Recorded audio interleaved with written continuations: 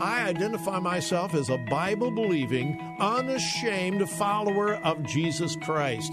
I believe the Bible, I follow Jesus, and I'm not ashamed to say so.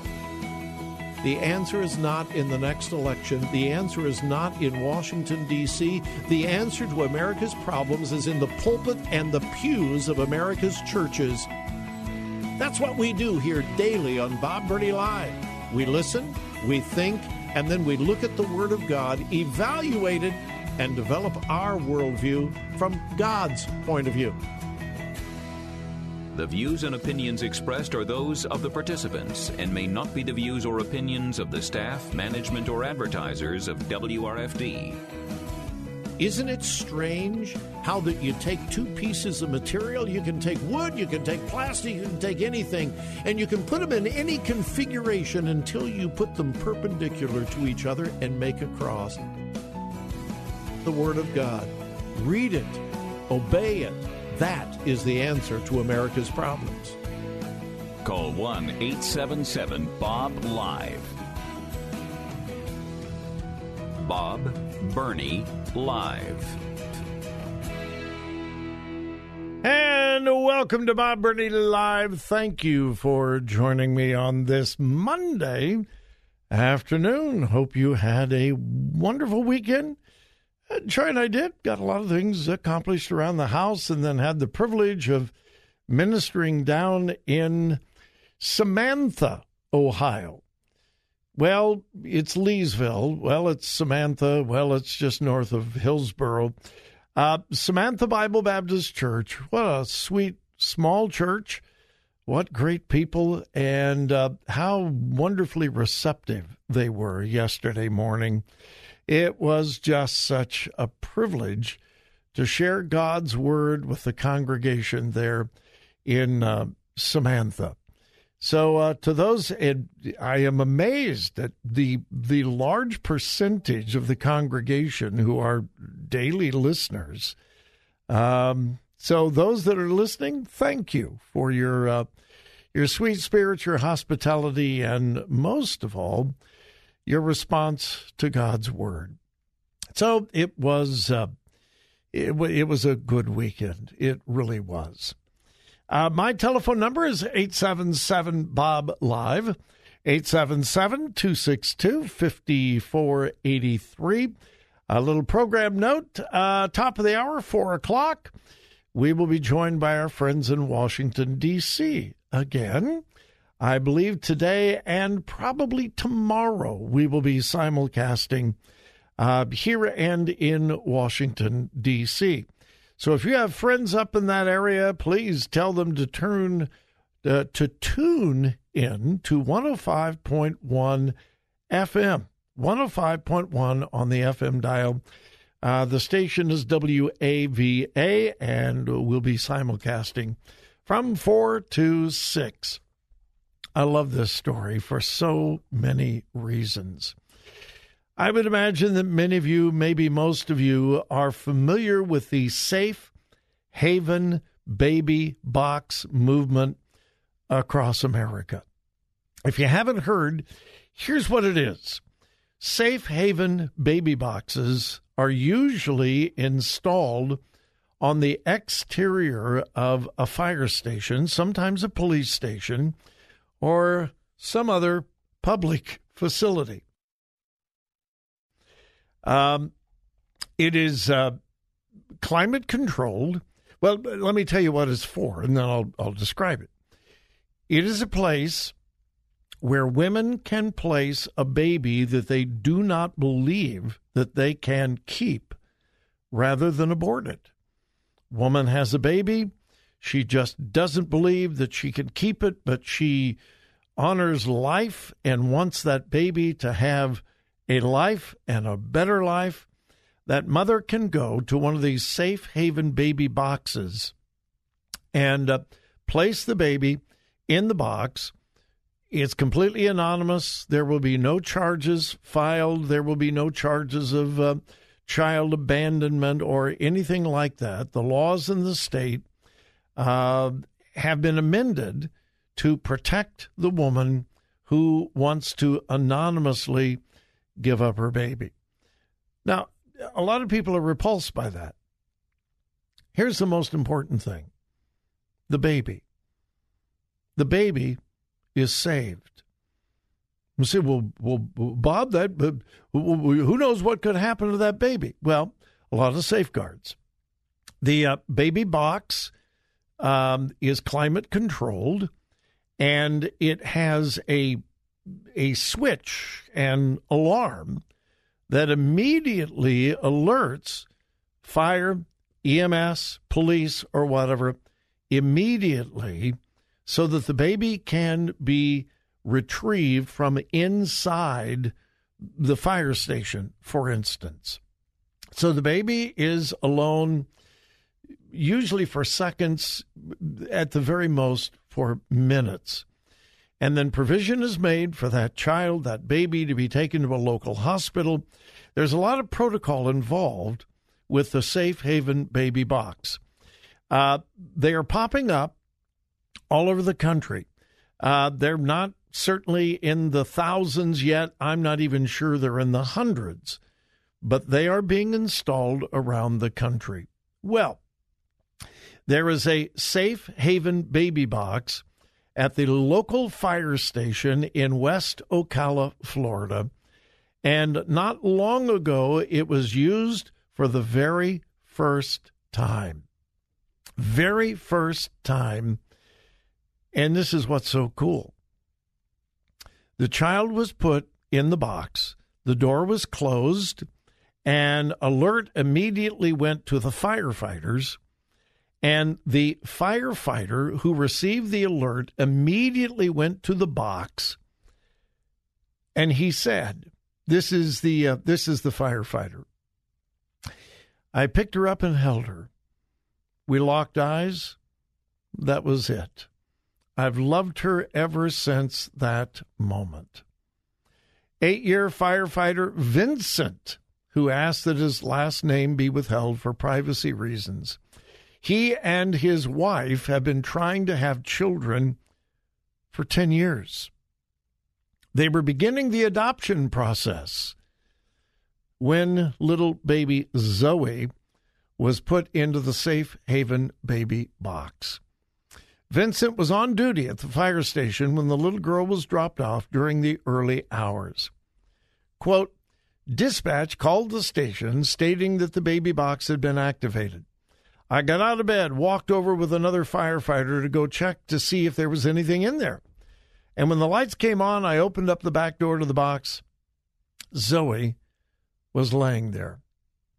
As a trained paramedic, he immediately started a medical examination on Zoe and called for hospital transport. He then rode in the ambulance with her to a local hospital for a mandatory observation period.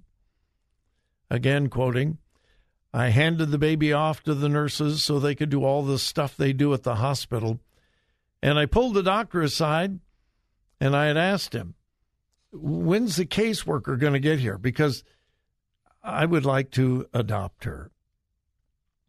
Vincent was not able to speak to the caseworker at that moment, but at the suggestion of the doctor, he left a note explaining that he and his wife were already certified to adopt in Florida. And the story goes on. Within a short period, well, that was in January, quote, the couple were allowed to welcome the baby girl into their home in a couple of days, and Zoe was officially adopted into the family in April. The new father said, it's been just a whirlwind. There's just really no way to describe it. It's been crazy. Every day, me and my wife still look at each other and just go like, I can't believe we have a child.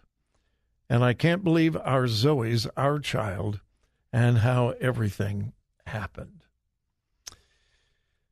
Well, Joy and I can identify with that. When our little baby boy came from the hospital just 4 days old and realized that he was ours. So we didn't do the baby box thing, but we adopted and are so grateful that we did. What a great story. A baby that could have been aborted was dropped off in one of these safe haven baby boxes, and all of the strategy was in place for the safety, the care of the child, and the firefighter who found her had been praying that God would give them a child. What a great story. I love that story. I pray that the Safe Haven Baby Box will expand all over America. It's all about saving babies, and this is just another way to save babies. We'll be back.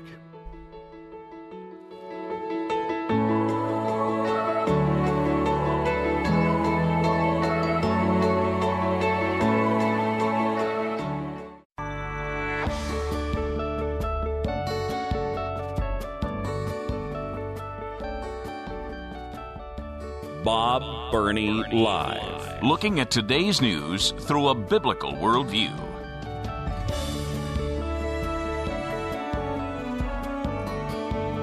Well, this is interesting. The Attorney General of Kansas is suing the governor of Kansas. Yeah, well, what's this all about? It's all about the interpretation of a new law in Kansas. The Attorney General says the law of Kansas prohibits individuals from changing their sex on their driver's license. The governor says, well, the way the law is written, it could be interpreted in many ways. And, of course, people can change the sex on their driver's license if they're transgender. The Attorney General is saying, no. The Attorney General is saying that the governor, quote, is violating her oath of office to uphold Kansas law. The Attorney General, Chris Kobach, is a Republican. The governor, Laura Kelly, is a Democrat. As I combed through the story, it said, and I quote, more than 900 people in Kansas have changed the listing for sex on their birth certificates in the past 4 years, while 400 people have changed their driver's licenses in that same time frame. Okay. Now, I don't agree at all, but I could understand why people who call themselves trans, you and I know that there is no such thing as transgenderism. We know that. But people a male who is pretending to be a female, identifying as a female, don't get me wrong, I don't understand. I mean, I don't agree. But I could understand their logic. I think it's faulty logic, but I could understand their logic in saying, I was born a male, but now I identify as a female. I look like a female. I act like a female. And so I'm going to put female on my driver's license. Okay. Don't agree, but I get that. But on a birth certificate? Wait a minute. Whoa. A birth certificate reflects the conditions at birth. You can't come around 20 years later and change the address where the mother or the father lived. You can't do that. You can't come around 25 years later and change the date. You know, I'm maybe 30, but I feel like I'm 20, and I'm going to change the date. No. A birth certificate is, guess what? A birth certificate. It certifies the live birth. Okay? So if you are allowed legally to change the sex, the gender, on a birth certificate, You are lying. Now, someone can go the trans route and go through a sexual reassignment surgery, hormone therapy, et cetera, and identify as the opposite sex. But nothing can change the birth. It is absolute insanity. It is absolute insanity to allow someone to change the sex on their birth certificate. Amend it. Born male, now identifying as female. Nuts, crazy, but okay. But to try to change the conditions, the circumstances at birth is just a complete, it's not just a misrepresentation, it's a lie.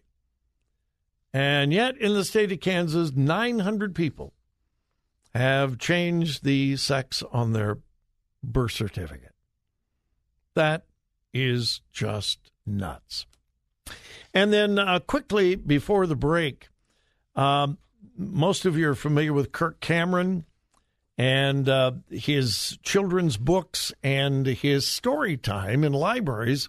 You may remember when he started this about a year ago, almost every major library in America refused to allow Kirk Cameron to read a Christian-themed book in a library. Drag queens? Fine. Porn? Fine. A Christian book about biblical character? No. Well, he began suing individual libraries. I think the first one was in New York City, and then I think the second one was in Los Angeles. And they finally said, okay, you can come and read in our library. Well, here's the latest.